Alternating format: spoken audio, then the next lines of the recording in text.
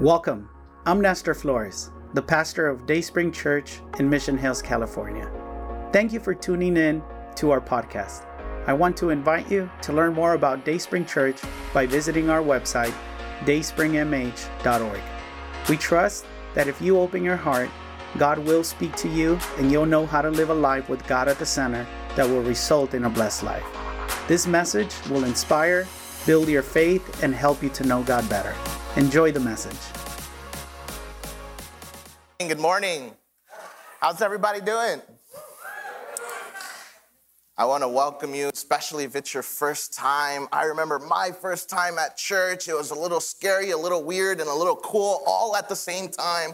It was so much to take in, but we're so glad that you're here. Our hope is that you experience Jesus from the moment that you come into the driveway, from the moment that you leave. So we're so glad that you're here. I also want to welcome everyone joining us online.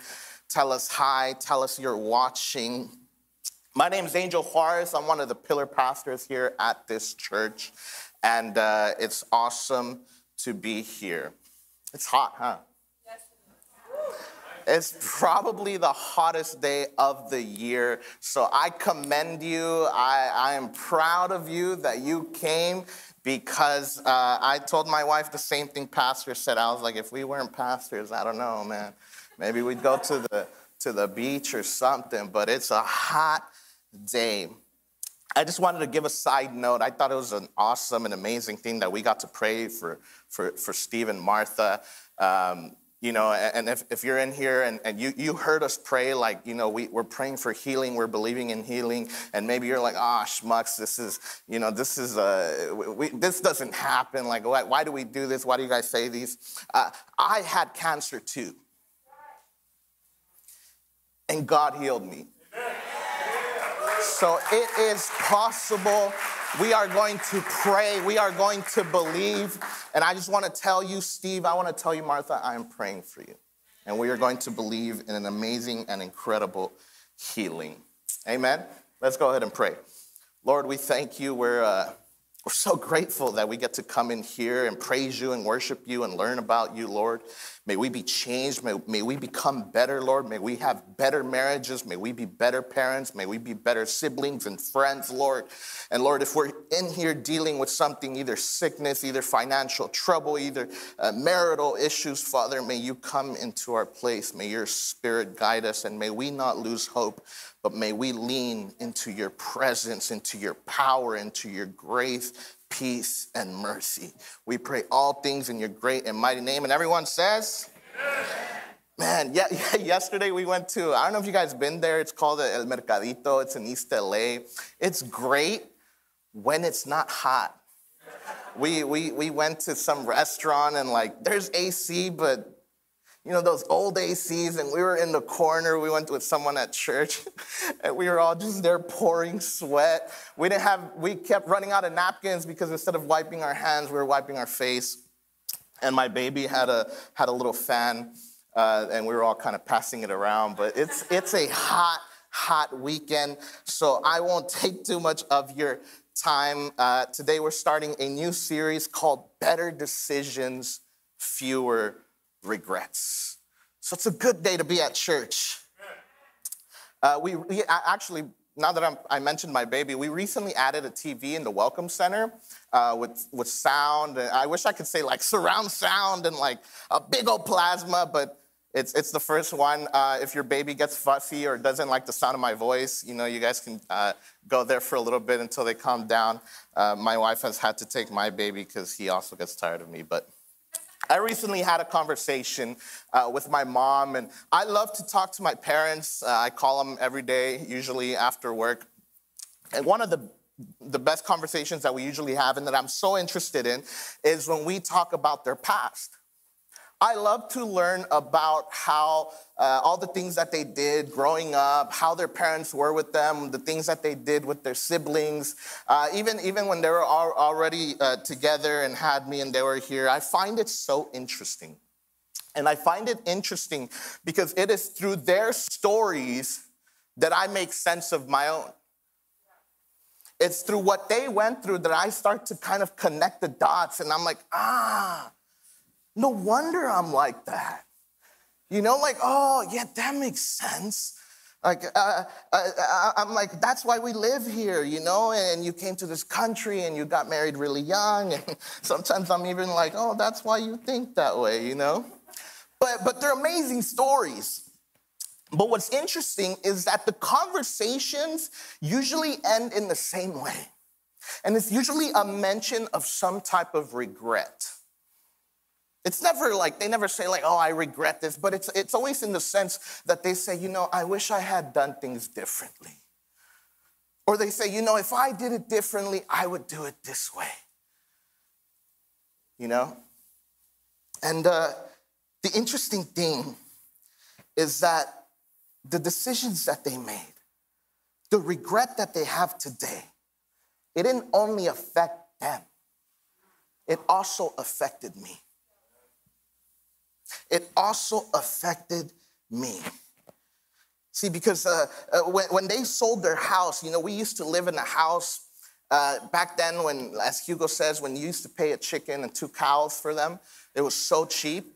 That we had a house, but they sold it, and I had to grow up in a beat-up old apartment with no insulation, and it was the worst thing growing up. I even shared a room with my sister, and my mom felt so bad that like she put up this like wall, and it was I didn't even have space to walk, but it was a result of their decision that they made. Because they immigrated to this country, I was able to grow up in the United States of America and get to experience all the wonderful things here.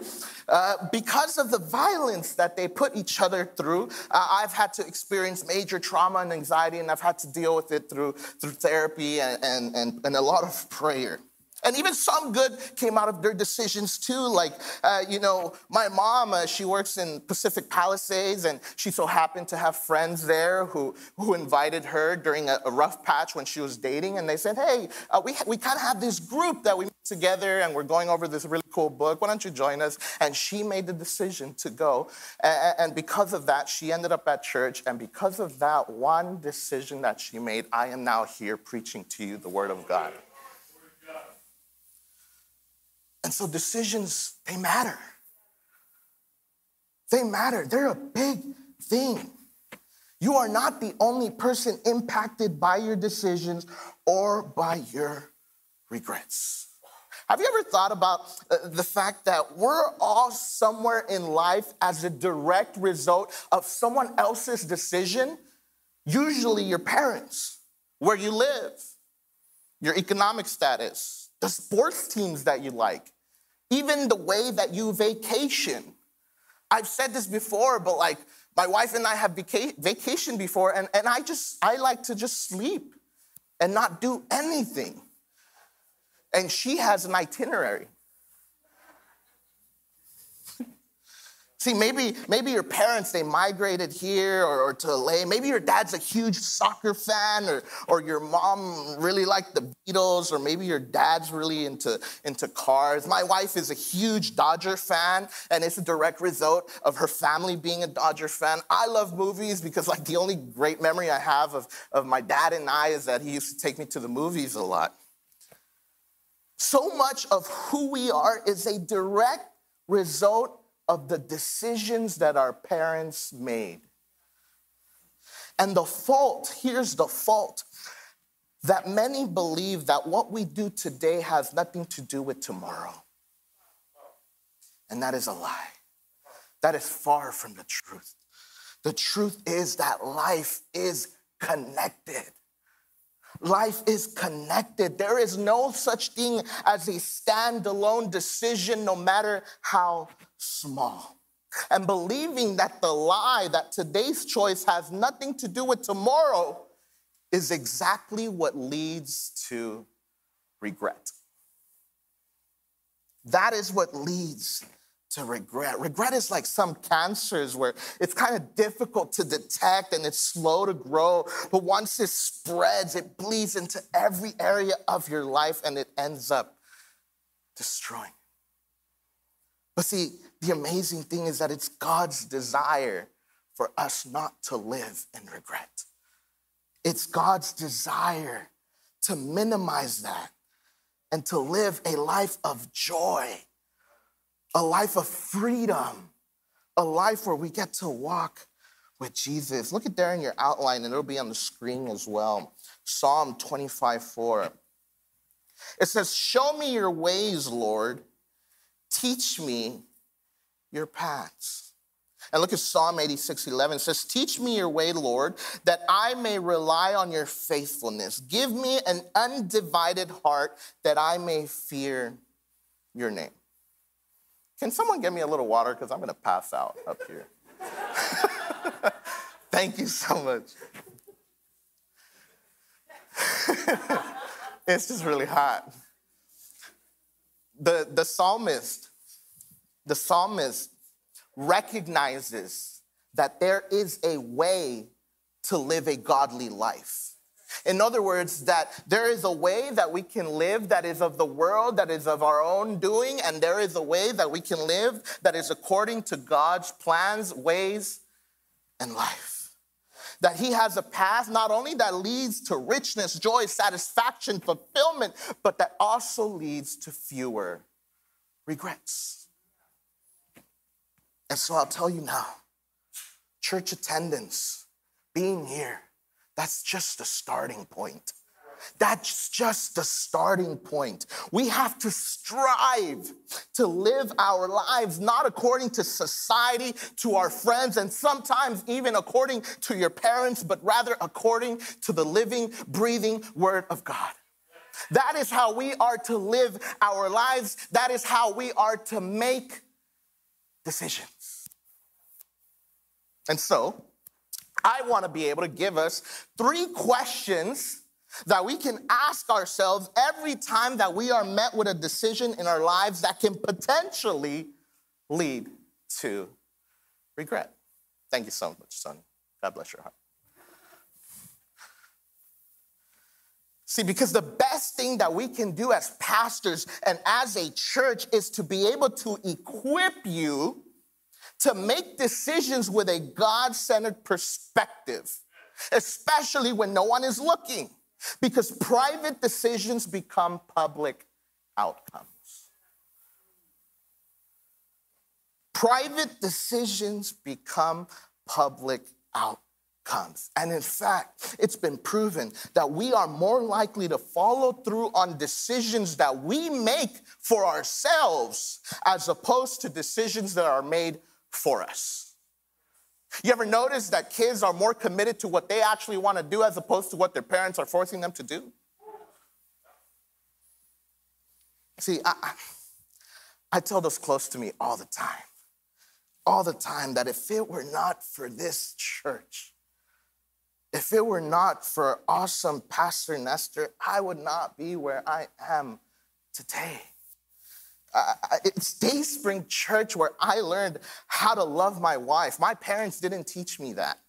It was here where I learned to give faithfully. School did not teach me that. It taught me how to manage conflict, how not to give up, how to be a leader, how to be a better parent. And so if you're a parent who's struggling to bring your kids to church and maybe they really don't want to, don't stop. Because they might hate it now, but it will make a world of a difference, especially if they not only learn, but they actually apply the things that are taught in this room. And so I want to give us those 3 questions. Instead of answering all the questions for you, like, hey, what should we do here? No, I want to give us these 3 questions that every time we are met with a decision, we can filter those decisions through these questions. And the first one is, and you can fill this out in your outline, is 3 questions to ask in order to have fewer regrets. The first one is this a wise decision? Is this a wise decision?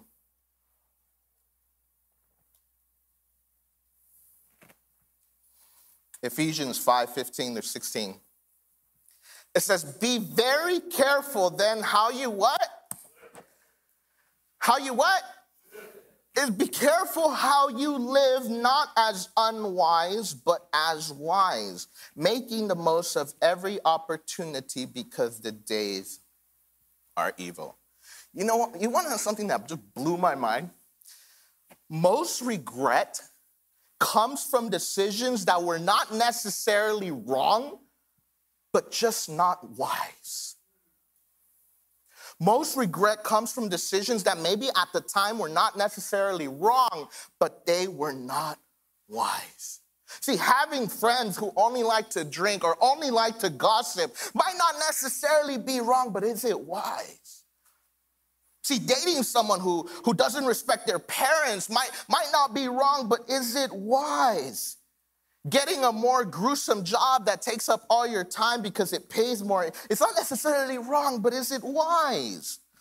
See, staying up really late before the day you have to be up early, it's not wrong, but is it wise? See, making that big purchase on that credit card, maybe it's not wrong, but is it wise? See, I have conversations with people regularly, and for some reason, because they think because they know I went to Bible school, they think I have a lot of answers, and I don't. But they ask me questions, whether something is a sin or not, what Scripture has to say on it. And it's hilarious, I've heard, Angel, is it a sin to smoke weed? Is it a sin to get tattoos? Is it a sin to sleep over my boyfriend's house? And you know what I say now? I say this now. I say, does everything have to be a sin, or can some things just be stupid?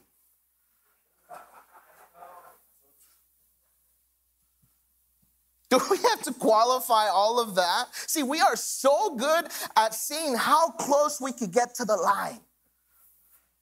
We're like, well, I'm not crossing it, but it's there, See, and the thing is, we have to resort to wisdom because we shouldn't trust ourselves. I don't trust myself. Look at what, I don't think it's in your bulletin, but Proverbs 28:20 says, he who trusts in his own heart is a fool. Jeez, so aggressive. See, maybe you've never considered yourself as a really good salesperson. Like you're not in sales or whatever. I'm a very shy person. I can never sell anything. But you are the very best salesperson when you are selling yourself on something. You can convince yourself of anything. You are a great salesman. You can convince yourself of any idea, whether good or not. Just think about this. Just think of a bad relationship. Either you've been in one, or maybe you know of someone who's been in a bad relationship. All the red flags were there. All of them. But we refused to see them. And I've done this. I've done this. I just bought a toaster. I really needed this toaster. It's like an air fryer. It was like $200. But I told myself, I was like, Angel, this toaster will change your life. This toaster will make pizza like if it was an oven. You need this toaster. I was like, you know what, bro? You're right. You're right. I'm going to go tell my wife right now. I was like, yo, we need this toaster. My wife, she just bought some magical vacuum that's supposed to get rid of all the dust ever, in every crevice of the house. The way she told me, she's like, I need this. She's like, we need this. We need this. And like every now and then, she'll still justify it. She's like, have you seen the floors lately? I was like, I guess I haven't noticed it, but that's how clean it must be. See, we will sell ourselves on anything so good. So good.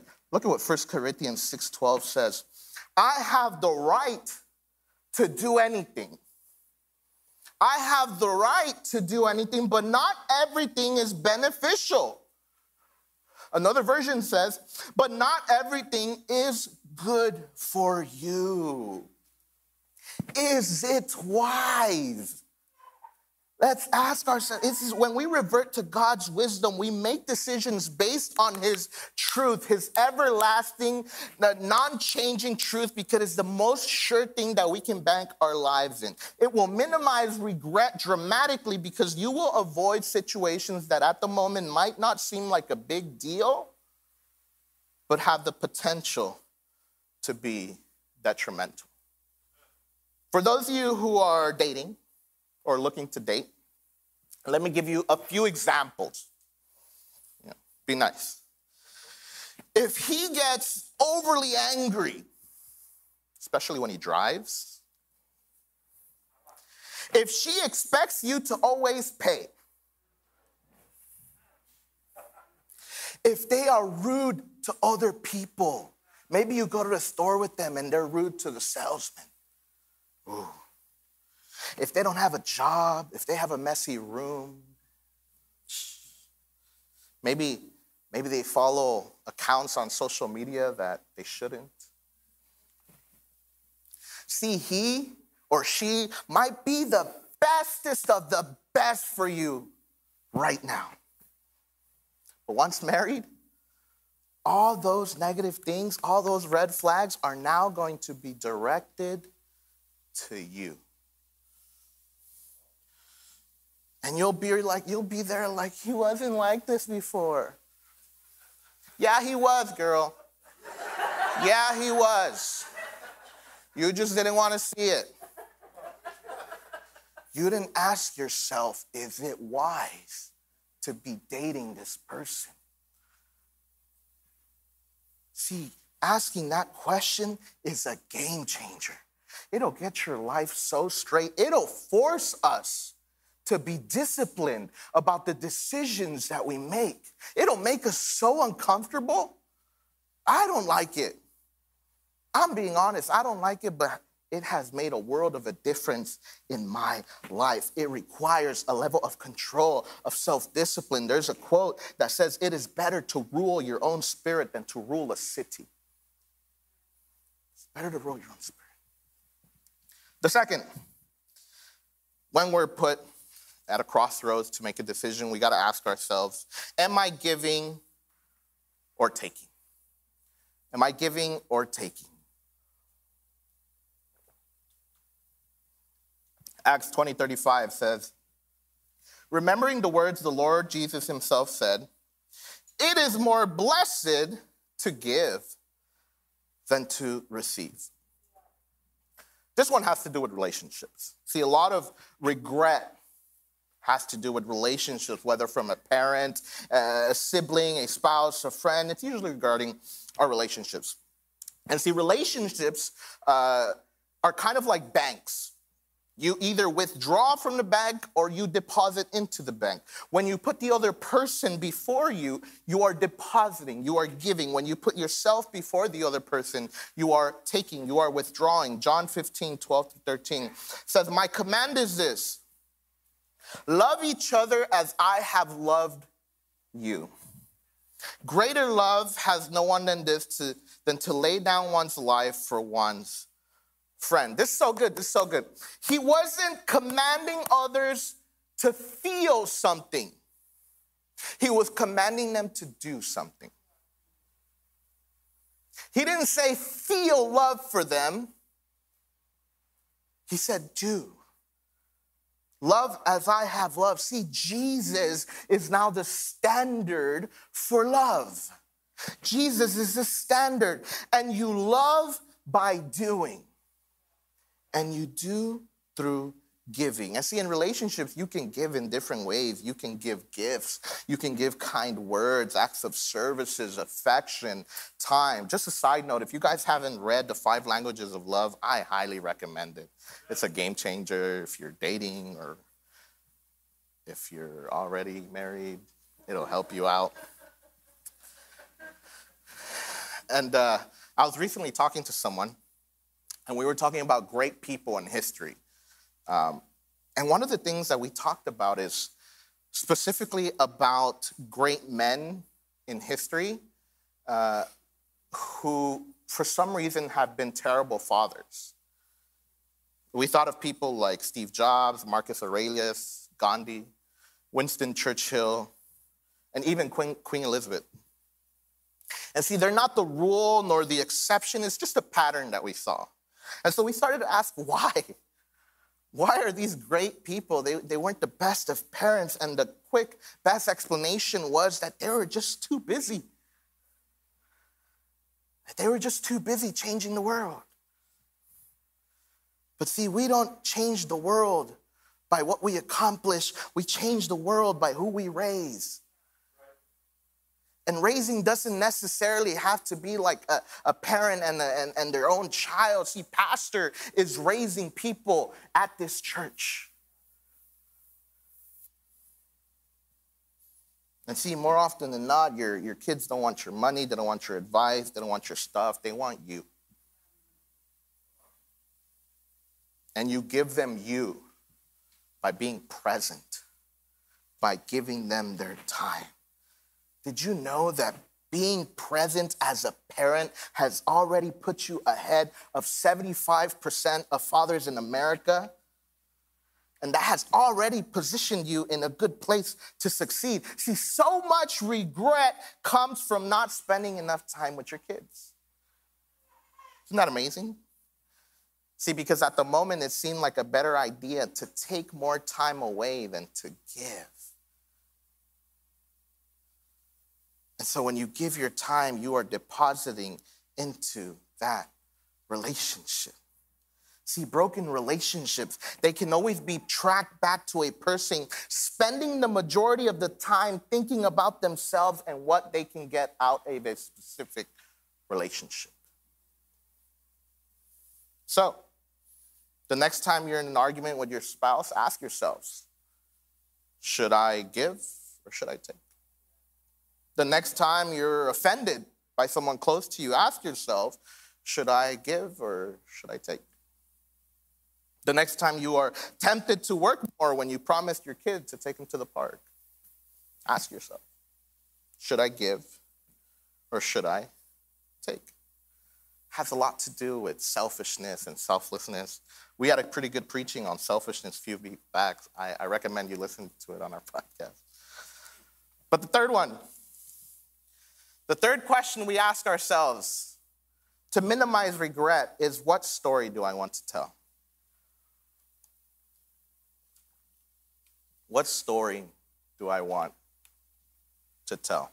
Psalm 112, 1-3 said, "Blessed are those who fear the Lord, who find great delight in his commands. Their children will be mighty in the land. The generation of the upright will be blessed. Wealth and riches are in their houses, and their righteousness endures forever." See, something about being a pastor is that you're closer to death much more than you signed up for. They don't teach us that in school, but funerals are commonplace for pastors, and it's at funerals where the stories are told of those who pass away. And there is a monumental difference in the story that is told of a person who loved Jesus and of one who didn't. Massive difference. See, my grandfather passed away recently, my dad's dad.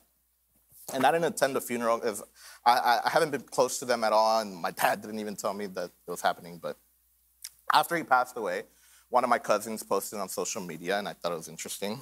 And she said, She said, it'll turn off.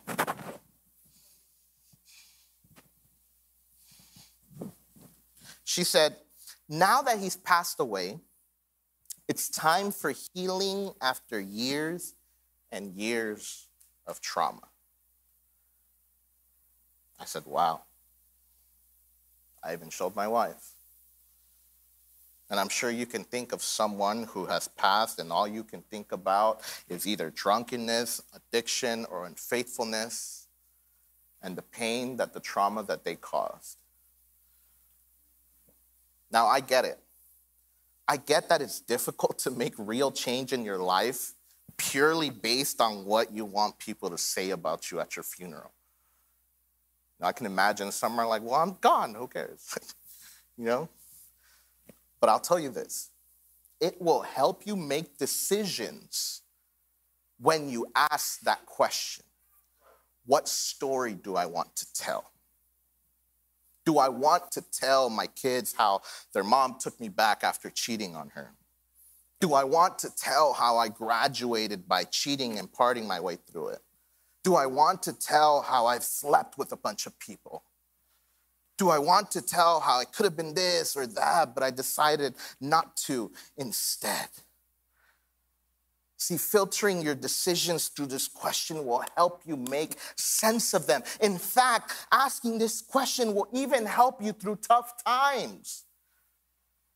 Simply think that one day in the future, what you're going through at the moment will one day just be a story that you tell. I still can't wrap my head around, and I should have brought pictures of the fact that I was much more chubbier than I am now. I get it, I'm not there, but I will. But I was much chubbier. I was bald, I was pale, and I was sitting alone in a room with my wife getting chemotherapy through my blood. It didn't happen. It's kind of those things that are foggy in your mind, and it's weird because now I can't have prune juice. It's like the most disgusting thing because of chemo. Apparently when you have chemo and you eat something, you can never eat it again because you're disgusted by it. For a moment it was McDonald's, but it came back. I wish it would have stayed. Look, I know we're not perfect. I know we're a work in progress. But there has to be a point in our lives where we begin to think about our legacy. When we begin to think about what we are going to leave behind. Because believe it or not, you do not just leave physical objects behind. You don't just leave stuff behind. You leave memories. You leave lessons. You leave ideas. You leave habits, all based on the decisions that you made. All on decisions. And your story is lived out continuously through the people that you have left behind. And see, what's great about all of this is that if you don't like how your story has been told so far, you can change it. You can change it. You don't have to stay on that page. You can turn the page. In fact, you can get rid of the book and put it at the cross and start a whole new one. You could change a story today. It doesn't have to be, in fact, you don't have to live out the story that your past generations, that my grandfather, that my dad, I don't have to live out those stories. I can make a story for my own family, for my own marriage, for my own kids. And I will leave a legacy that they will say, yeah, he was weird looking and chubby, but he loved his wife. He was present with his kids. He was faithful to his church. Carl Rogers, the famous psychologist, believed it was impossible to convince someone to change for the better. He said, the desire, the want to improve was the precondition for progress. And so all of this is useless if you're not willing to change.